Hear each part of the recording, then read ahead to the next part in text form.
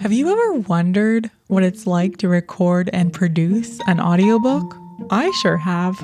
Welcome to Audiobook Reviews in 5. This is Jana, also known as Yana, and in this extended length episode, I interview Michael Bafuma to learn more about what it's like to record and produce an audiobook for the first time.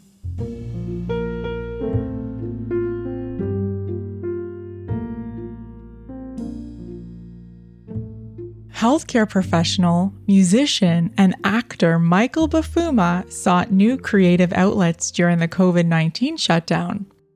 So he decided to try his hand at audiobook narration. Mike and I connected the day before recording this, and we started a fascinating conversation about his experience. So I reiterated a few key points we touched on previously during the recorded interview, too. If you'd like to hear more of Mike's work, check out his ACX profile via the link in my show notes or visit the Audible website.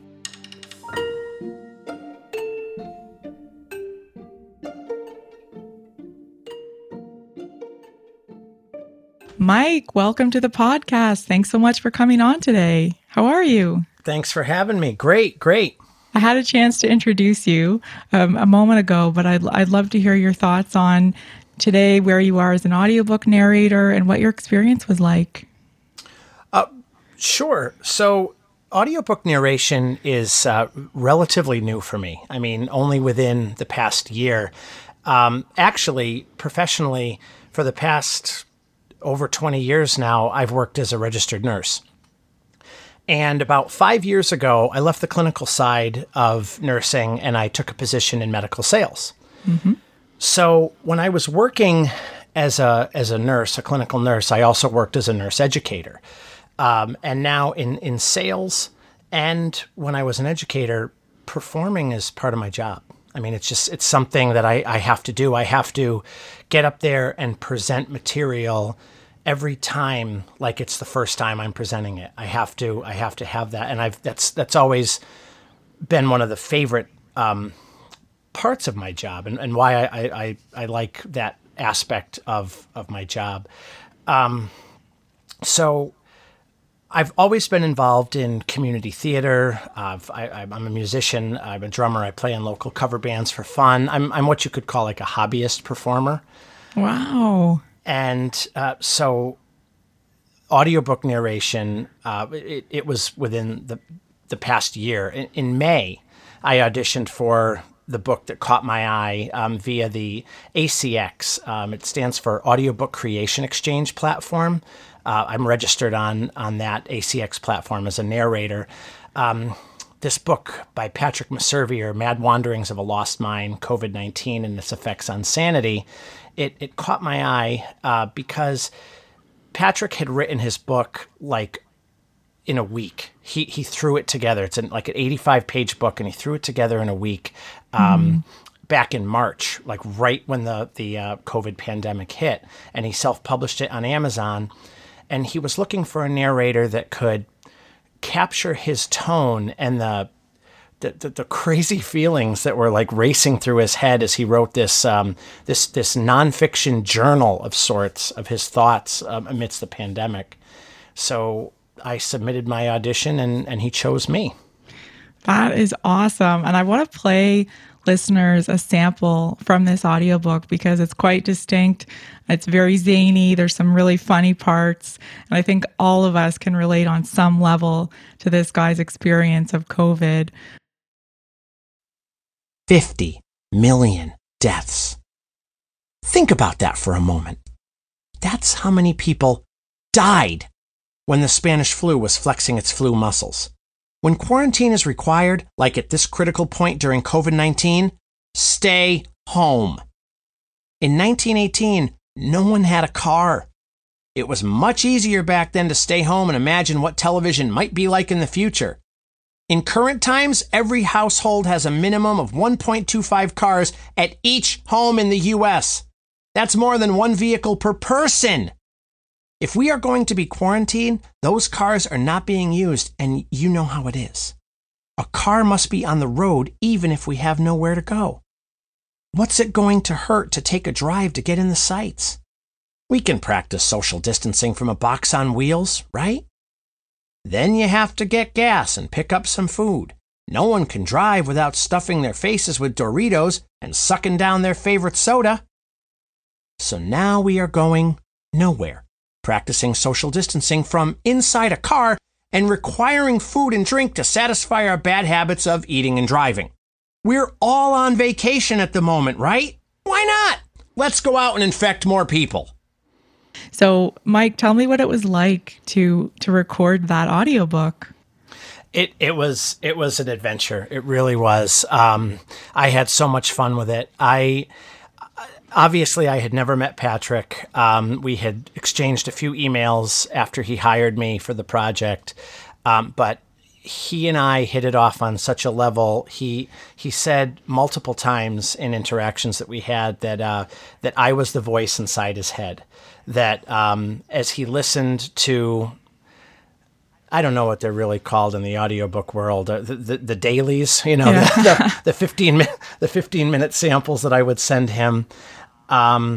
He was like, you've nailed it. You've hit it right on the head. I mean, from that first part of that sample that's available on Audible, that 50 million deaths. That's how many people died. I mean, just that over the top insanity of what we're dealing with this. And it caught him and it related to him. And he was like, yeah, you're the guy that's rattling around in my head as I'm thinking of, as I'm writing all this down. And then we found each other. So it was pretty cool that happened. Yeah, how fortuitous. And just stepping back to what you said a moment ago, comparing sample recordings to dailies, I didn't know that happened with audiobooks. So can you tell me what that's like? Is that a process of recording a certain length of the book and then you send it back to the author for their approval? Is that typical with most audiobook recording processes, or do you find that with this one it was different because it was your first recording and so you were approaching it a little bit more strategically because you wanted to make sure that you were aligning to the right tone and the style of humor and the nature of the topic? I think all of that you just said is true, but ACX, the Audiobook Creation Exchange, has a very strict policy of what needs to be done in order to get through from concept to publication. And one of those is submitting a 15-minute sample of your narration. You audition, then the rights holder, the person who owns the book, chooses you, and then you have to record 15 minutes of the book for then the rights holder, the author, to have that right of first refusal to determine, okay, I like where you're going, I like your style, I like as opposed to just the 90-second or 2-minute audition, it's a full 15 minutes of, all right, this is where this voice actor's going with this. And but I think everything you said is true in that it's a great way for it being my first book that I was professionally narrating, to make sure I was right and make sure the author liked where I was going and make sure that I had the direction that we were aligned in where we were taking this. But yeah, it was the one sample. And then once he heard that, then when the book was completed, I would upload chapter by chapter, and he could go in at any time on the website and check the chapters and send me an email back going, geez, you mispronounced this word wrong, or I didn't like, you went in a different direction here. Can you re-record this? And Patrick was excellent. I've heard there have been stories of people asking for a lot of retakes, but Patrick really... like I said, we clicked, and he really liked where I was taking it, and it was very minimal with the redos and the rewrites and the retakes. That's great. And one of the things you mentioned was having a sample recording on the site so that you could set up your profile. And when I spoke with you previously, so listeners won't know this, but there's a fun coincidence here because a while back I recorded a bit of a tribute to why I love audiobooks. And one of the titles I mentioned was The Velveteen Rabbit, because that was one of my favorite childhood recordings. And so you were laughing when I mentioned that to you earlier, because you had recorded this as your sample. So tell me a little bit about that and your experience choosing that title and thinking through what you were going to use to represent your style. So, like I said, I've always been a performer. From music, comedy, drama, I've always found ways to incorporate my desire to perform into what I do. And when the lockdown came in mid-March as a result of the pandemic, I lost that aspect of my life. I couldn't be in plays anymore. That's right. Back in November, I was in a community theater production of A Few Good Men. And I hadn't been on stage in 10 years. Life gets in the way, kids, family, shuttling back and forth to soccer practice, So I loved that. And I was like, wow, here I'm at an age now where I can get back into performing. And then everything just shut down. So I needed to find a way. I needed an outlet to find a way. And as a musician and a recording enthusiast, I have all the equipment I need to record and produce my own audio tracks. So I took a free course online, learn about the nuances of producing a digital audio track, and I decided I wanted to try narrating an audiobook. So in order to do that, at first I talked to a friend of mine that I'm in a band with, and he had a 400-page novel. It was like a 10-hour read. And I said, I want to just fool around and read your book. It was called The Professor. And this is on Audible, by the way, for anyone listening. The sample sounds amazing, so I think it's probably worth checking out. Yes, it's called The Professor by Jerry Garish. It's a work of fiction. And it was just going to be a labor of love. It was something I was going to do in my basement. But then I really got into it. Yeah. I really started. I was acting. I was acting in the comfort of my own basement in front of a microphone, and it was a pleasure. So I got bitten by the bug, and I wanted to do more. So I found this acx.com as a means of getting my work out there, and I had to set up a profile. Mm-hmm. So in order to set up a profile, I needed to record something. And I was like, what am I going to record? And I remembered that one of the things that I really loved to do when my children were little was I would read to them. Yeah. And they loved when I would read to them because I would do voices. I would, do the little high-pitched bunny voice and the big, deep elephant voice. Characters. And I would have a lot of fun with it. And they would love it. They're like, my wife would offer to read them a story, and they'd be like, well, can Dad do it? Because he does all the voices. And so I decided, I said, well, I looked up some different stories, and I said, oh, I always liked reading The Velveteen Rabbit. So that's when I found that The Velveteen Rabbit by Marjorie Williams. Aww. And that was my first sample, and it's out there. It's on my ACX profile. But then I started auditioning, and I put that one out there, built my profile, said that I was a new audiobook narrator with no experience narrating audiobooks, just a love of theater and a love of sound production, and then I found Patrick's book. And I auditioned for Patrick's book, and I got the gig. And then I said, well, then let's put Jerry's book out there too. So I asked Jerry if he would release the rights to Audible so that we could make an audiobook. And then it's been an amazing 6-month ride. That is so cool. It just all came about organically. You wanted to try something different. COVID pushed you in a direction that you wouldn't have otherwise thought of, maybe. And there's a lot of voice acting and voiceover work these days, of course, but you really were drawn to the idea of audiobooks. And I think you might have compared that yesterday when I spoke with you to the marathon versus the sprint. So tell me a little bit about what it's like to get into the right headspace. So I'm imagining you recording. You're recording a little bit every day. You're going to your studio in your home and you're trying to think through getting into the voice of this character. It's a real person, but for all intents and purposes, for readers, for listeners, it's a character. So how would you do that? How would you approach that versus a much shorter recording or voiceover work? That analogy, that marathon versus a sprint, is an excellent analogy because it's when I told people that I wanted to. I told people that I was doing like community theater with that I wanted to go into voiceover work, and that I was specifically thinking about audiobooks. I was met with a lot of like resistance, like, well, why would you do that? I mean, like voiceover work, it's a quick hit. You go in and you record a 30-second spot for a local car dealership, or, you go into your best radio voice, WXYZ, Connecticut.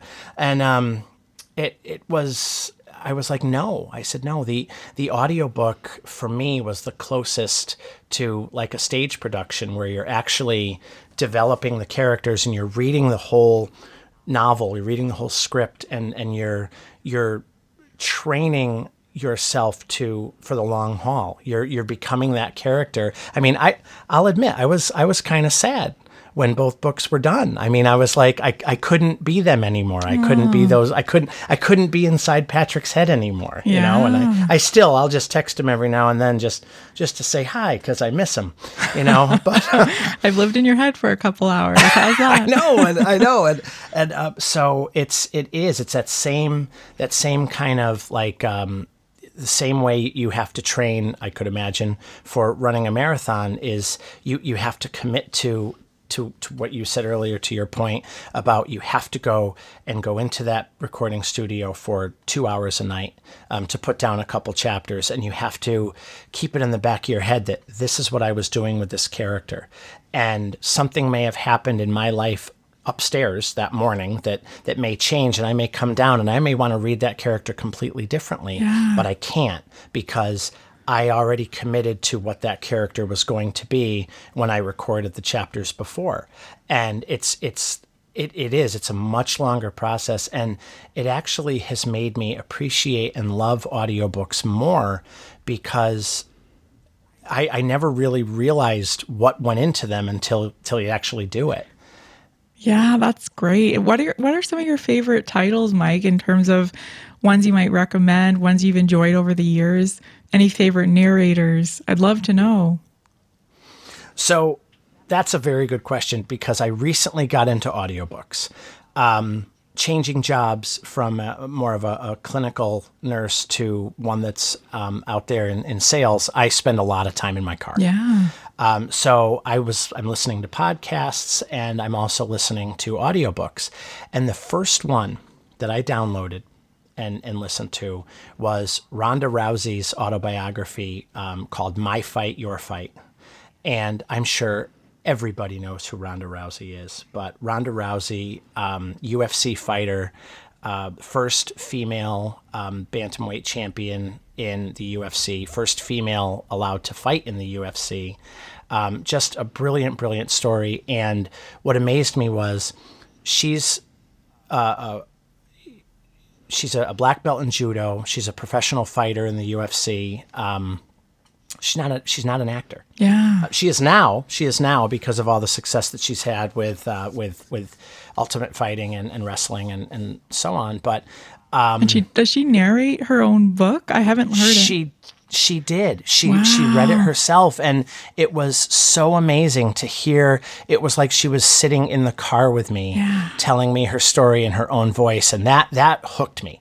I heard that. So then, staying in that vein of very successful women who've had amazing careers, the next one I picked up was Amy Poehler's autobiography, Yes, Please. Nice.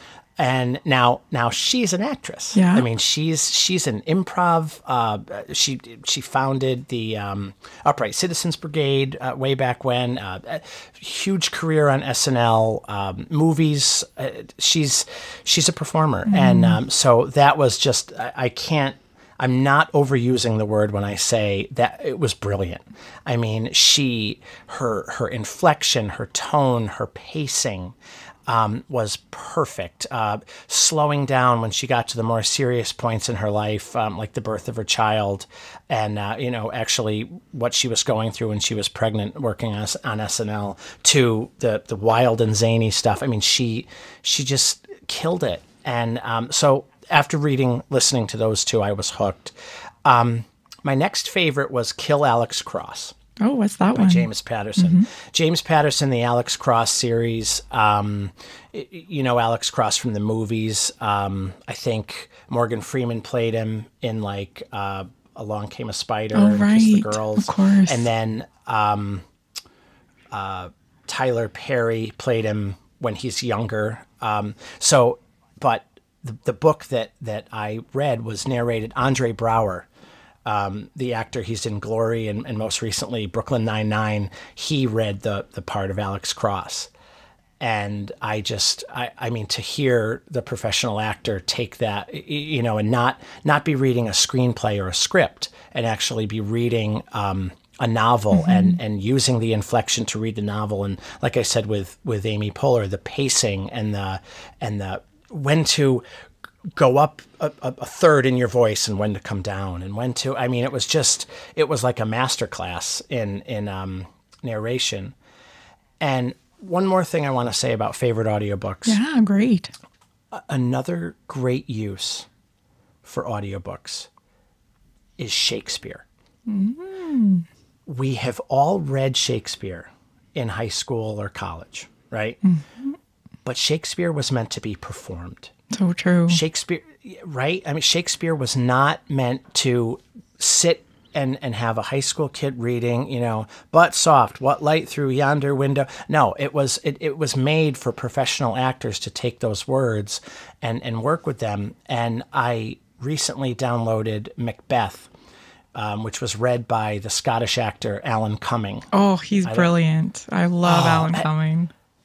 And to hear him with he has the most, I mean, listening to his brogue it's like a symphony. I mean, his voice, it's like, I can't even hold a candle to the way that man's voice. And to hear him read all the different characters in Macbeth, even when he reads Lady Macbeth, it's not silly. Wow. It's not like, oh, here's a guy doing a woman's voice. And no, I mean, it was, he did, it's a book that I could listen to again and again. I think I'm going to have to listen to that one because it sounds intriguing. And I really enjoyed Alan's autobiography.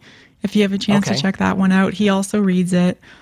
He had quite a difficult life, so it made me appreciate his work all the more because in spite of all of that, he's known for this sharp wit and he's got this distinct style that just makes him a pleasure to watch or to listen to. So thanks for mentioning that. That's awesome.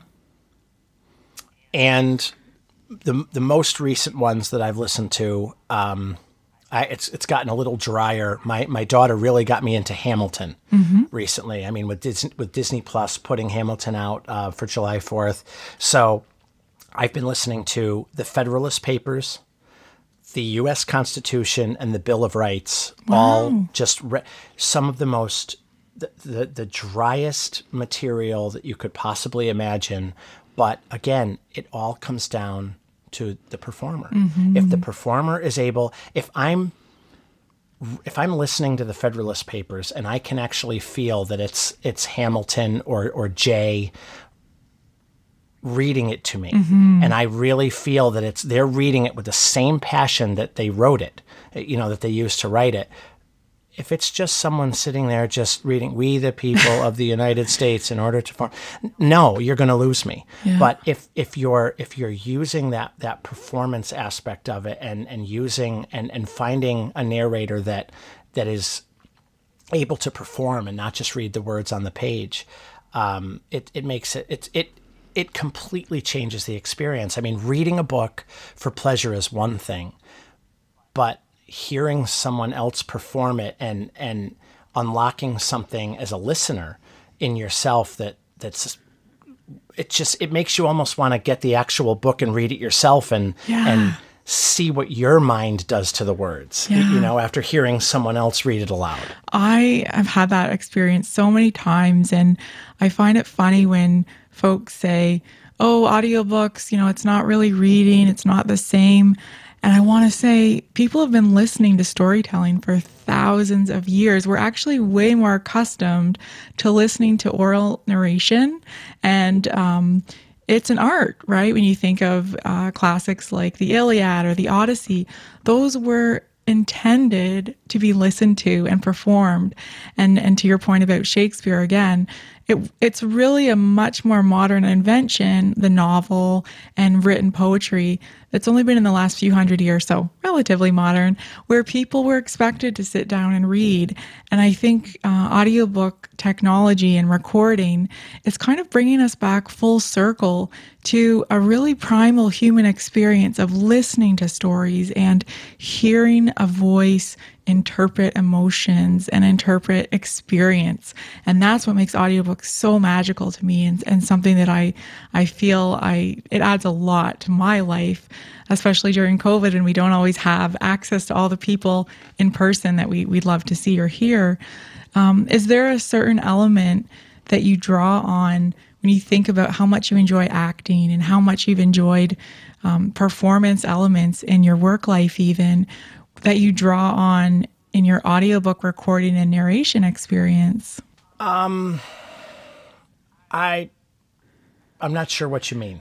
Sure. I'll elaborate a little bit. So when you think about how you would approach acting, reciting lines on a stage, comparing it to reading an audiobook, you are the only character, right? You're the only, sorry, I should say you're the only reader. So unlike a play where you're kind of counting on reacting to other actors on the stage as a rule, and you're playing off of their energy, and you're using their style to form your own style and create an experience for the audience. An audiobook typically is just one narrator. So you're not reacting to someone else's energy on stage. You're not interpreting somebody else's body language in the room. You're really creating an experience for the listener with all of your talent and your passion and your abilities. So when you think about that, and this draws a little bit on your experience of returning to the previous day's work and having to reset, go into that recording session with the same tone and style. When you think about that, is that all of that experience and all of that approach to audiobook narration, do you feel like that's become a niche that you want to pursue even more? So let's say, COVID ends, eventually you can go back to stage acting. Do you feel like there's a distinct experience of recording audiobooks that you want to build on and continue to develop as a voice actor? Thank you for that explanation, because I have a tendency to be a little slow. No, sometimes. Not at all. I think I was being vague, actually. But no, that I get exactly what you're saying, and my answer is this: for me, nothing will ever replace the stage, and you hit the nail on the head perfectly with you feed off of energy. You feed off of the energy of the audience. You feed off the energy of the other actors on the stage. It's not just the words on the page. As you get into like film and TV, it becomes more, there are going to be times when you're just delivering a scene face to face with the camera and not that other actor. Mm-hmm. And you have to have that same energy as when you're delivering it, and then to an actor. You're delivering it to an inanimate object. You're delivering it to a camera. But you have to emote the same way you would. Audiobooks takes it even one step further. And now you're potentially sitting in your pajamas in a basement in front of a microphone and trying to become this character. Yeah. So if you look at it as like a spectrum, for me, no, it'll never replace the stage. Mm-hmm.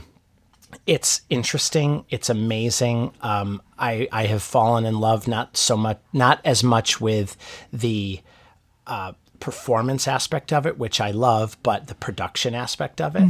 I think making a professional sounding recording as a producer is as important to the final product as the performance itself. Absolutely.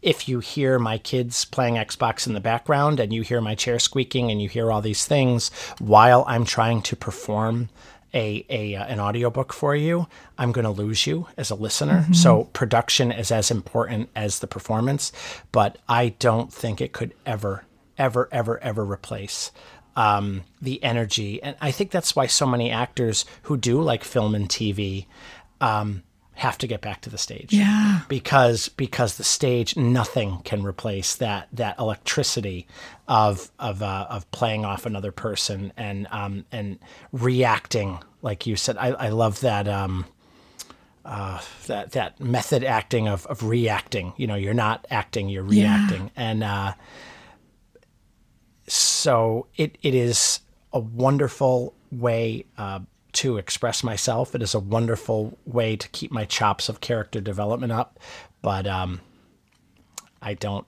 ever see it replacing the stage. It's not a full-time gig, but something that you're exploring. And to that point, fair enough. I think acting is an incredibly rich experience. And if you can't be on stage right now because of COVID, why not explore some other options? But at the same time, I'm curious to know, would you be interested in producing and performing in, let's say, like a radio play where you have other actors that, you are reacting a little bit to them, or even producing a recording of Shakespeare or another play designed to deliver an audio experience similar to what people might experience in a stage play? Is there room for that? Do you see any opportunities out there for voice actors to produce that type of work? Oh, absolutely. I know the work is out there. I just haven't found it yet personally. But it is something that I would absolutely, if given the opportunity, would jump at. I remember when I was very, very young, probably in the early 80s, I remember when the BBC, and again, this was before we could look it up on the internet. This was, you had to go to the library and get the record or the cassette. The BBC did the Star Wars radio play. Wow. And they did, so they took the screenplay and adapted it to a radio play, and they added different pieces and made it more like a novelization of the screenplay and performed it in a studio. And I remember getting my hands on that and listening to that on my old, 33 LP record player in my parents' house. And yes, that would be incredible to be able to get involved in something like that. Again, the flexibility isn't there that you have with audiobooks. Audiobooks, you're on your schedule. You can go into your home studio and record whenever you want. With the radio play, I think it's a little bit more difficult to do it asynchronous because then otherwise it just turns into a scripted read. Yeah. And you really need to be able to all either be together in the same studio to get that energy to act off each other and perform off each other. But yes, I would in a heartbeat do that if that were offered. Cool. I'll have to keep an eye out. And in the meantime, are there any genres that you would love to explore from an audiobook recording perspective? Are you interested in trying more nonfiction, any specific type of fiction? What sparks your interest? Okay, this may sound like a trite answer. This might sound like I'm okay. like trying to take the easy way out, but really anything. Yeah. I find that I'm not only voice acting if I'm narrating fiction. Nonfiction, and I mentioned this already with Patrick's work, I'm acting when I'm reading nonfiction too. I mean, with Patrick's Mad Wanderings, I had to become him. I had to get inside his head, and there's a good scene in the book, and again, no spoilers, but there's a good scene in the book where he has a heart-to-heart with his wife, and I never had that discussion with my wife about what's going on with COVID. It didn't get to that level for me. Okay. That it got to for Patrick, with concern about work and safety and health, and so I had to find that. I had to find that from somewhere else, and it became a character, and so. I think the challenge, I mean, if someone asked me to read the phone book, it would be a challenge to try to find a way to make it interesting and make it engaging. So, I think even if you're reading an instruction manual, you're reading it so that it is the person listening is engaged and giving it the same attention. They want to know. They chose that book for a reason. Good point. They downloaded that book and want that book, and they need to get something out of that. And I feel no matter what genre it is, from horror, romance, fiction to an instruction manual, I have to. It's still a work. It's still a work of fiction to me because it's not my reality. Right. I have to make it my reality, and that's where the performance comes in. That's great. It sounds like you're super open to trying just about anything and having fun with it. I think that's a great attitude whenever you're learning something new, is getting a handle on different styles, different content. And I think the point you make about trusting the listener, they picked that title because they want to be engaged with it. Maybe it wasn't necessarily a personal choice. Maybe they have to listen to it for work or for school, but knowing that they have to listen to it or that they want to listen to it, you want to make it as engaging and interesting as possible. And that seems like the right approach to have, as opposed to kind of taking a formal style and just trying to adapt it. And I think I find your curiosity about this and willingness to try new genres is really inspiring, because on some level you're obviously going outside your comfort zone. These are not all books or genres that you're necessarily familiar with, but you're willing to dive in and try it out for fun. And I'd like to know, when you think about books that you've read over the years, are there any that you think you would love to narrate? That, you've got a favorite book that, that would be such a great character to present, or I know that I could do this one justice. Are there any titles that come to mind for you? Anything by Stephen King. Oh, classic. Anything by Stephen King. I would love, of course, the opportunity to narrate. I know the original publication was called The Body, but Stand By Me, for example. But the problem is, now every time I hear the narration in Stand By Me, it's Richard Dreyfuss. Right. And it will always be Richard Dreyfuss. And that's the only voice I hear. But anything by Stephen King. Really, there are so many books that I've read. Dickens would be another, Tale of Two Cities would be a great one.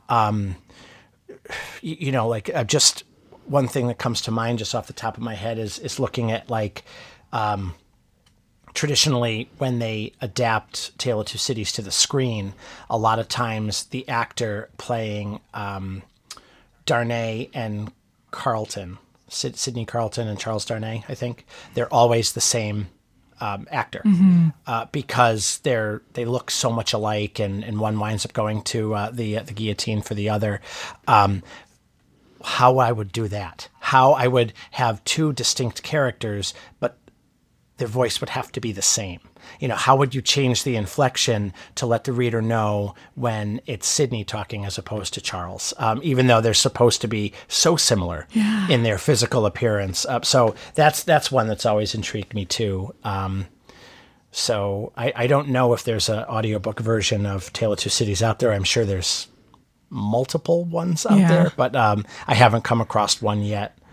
That I've listened to. It's great to have inspiration, though, right? When you have ideas of stories that you know are going to challenge you from a style and performance perspective, it's exciting because you can think about it from a more strategic point of view and think about, what is the listener going to hear when I present these two characters who are so similar, for example, with the Dickens example.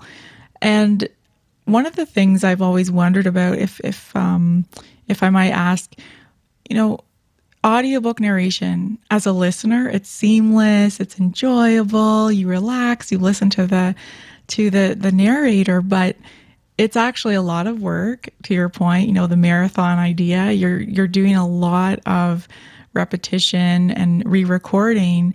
But what are some other surprising elements of recording audiobooks that listeners might not know about? Or another question related to that is, if a listener is interested in recording an audiobook, where should they start? How do they go about practicing? Are there vocal exercises people should do? I realize I'm bombarding you with a few different questions here, so feel free to answer them as you will.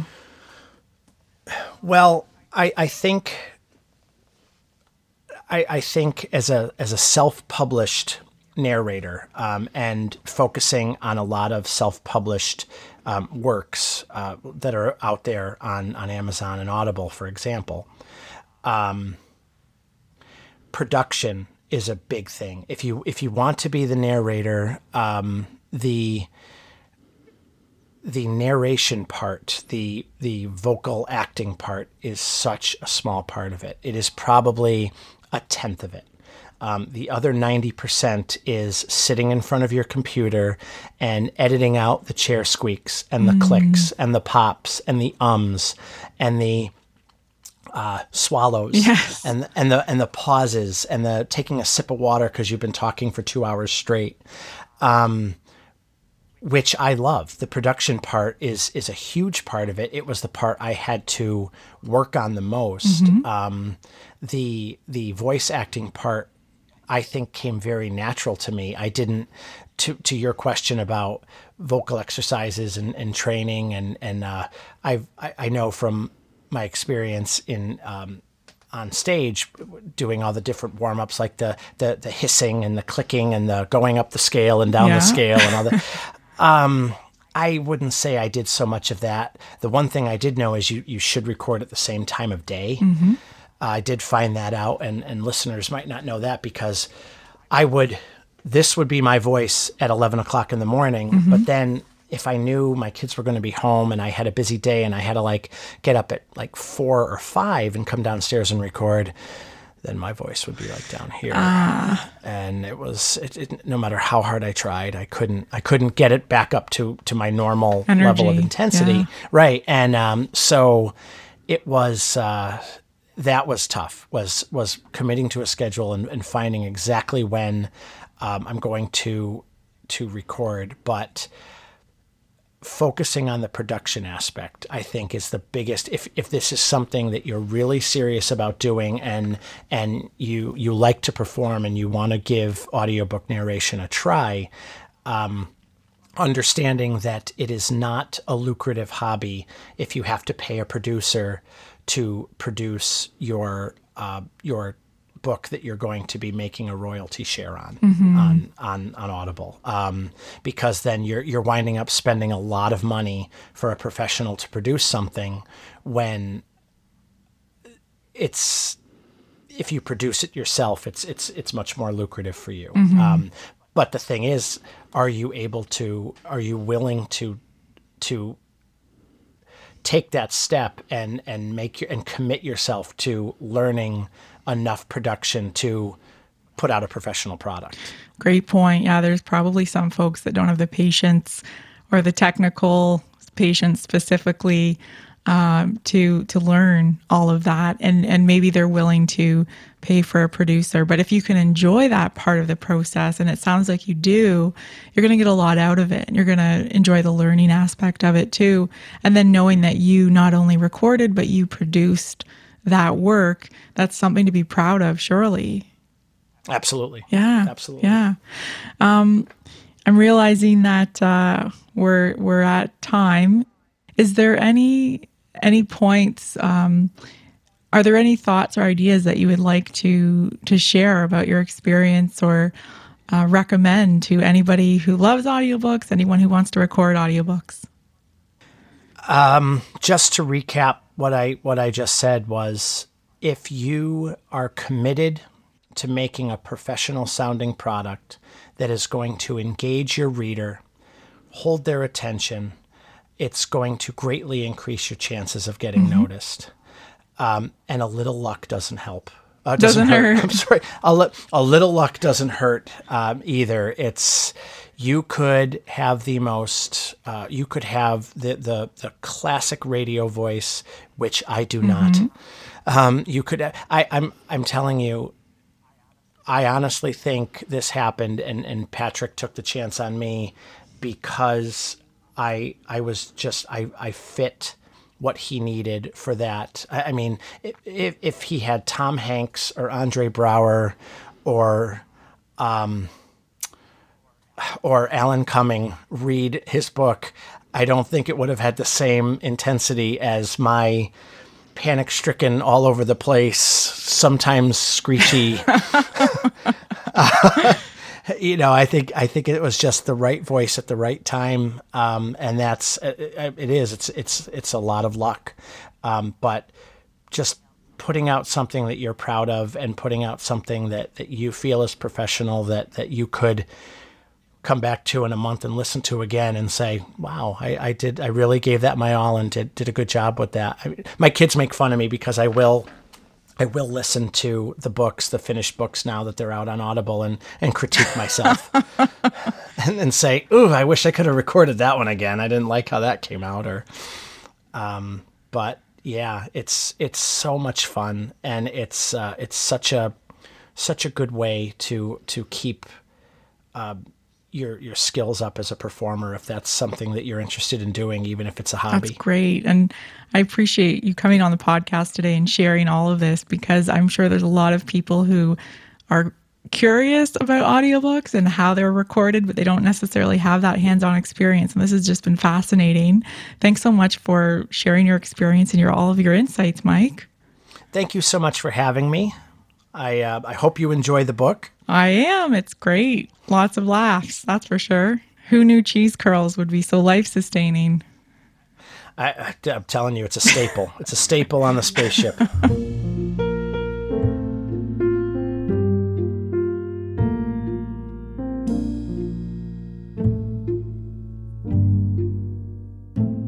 That's all for this extended interview episode of Audiobook Reviews in 5. Thanks for listening. Remember, if you'd like to hear more of Mike's work, check out his ACX profile via the link in my show notes, or visit the Audible website.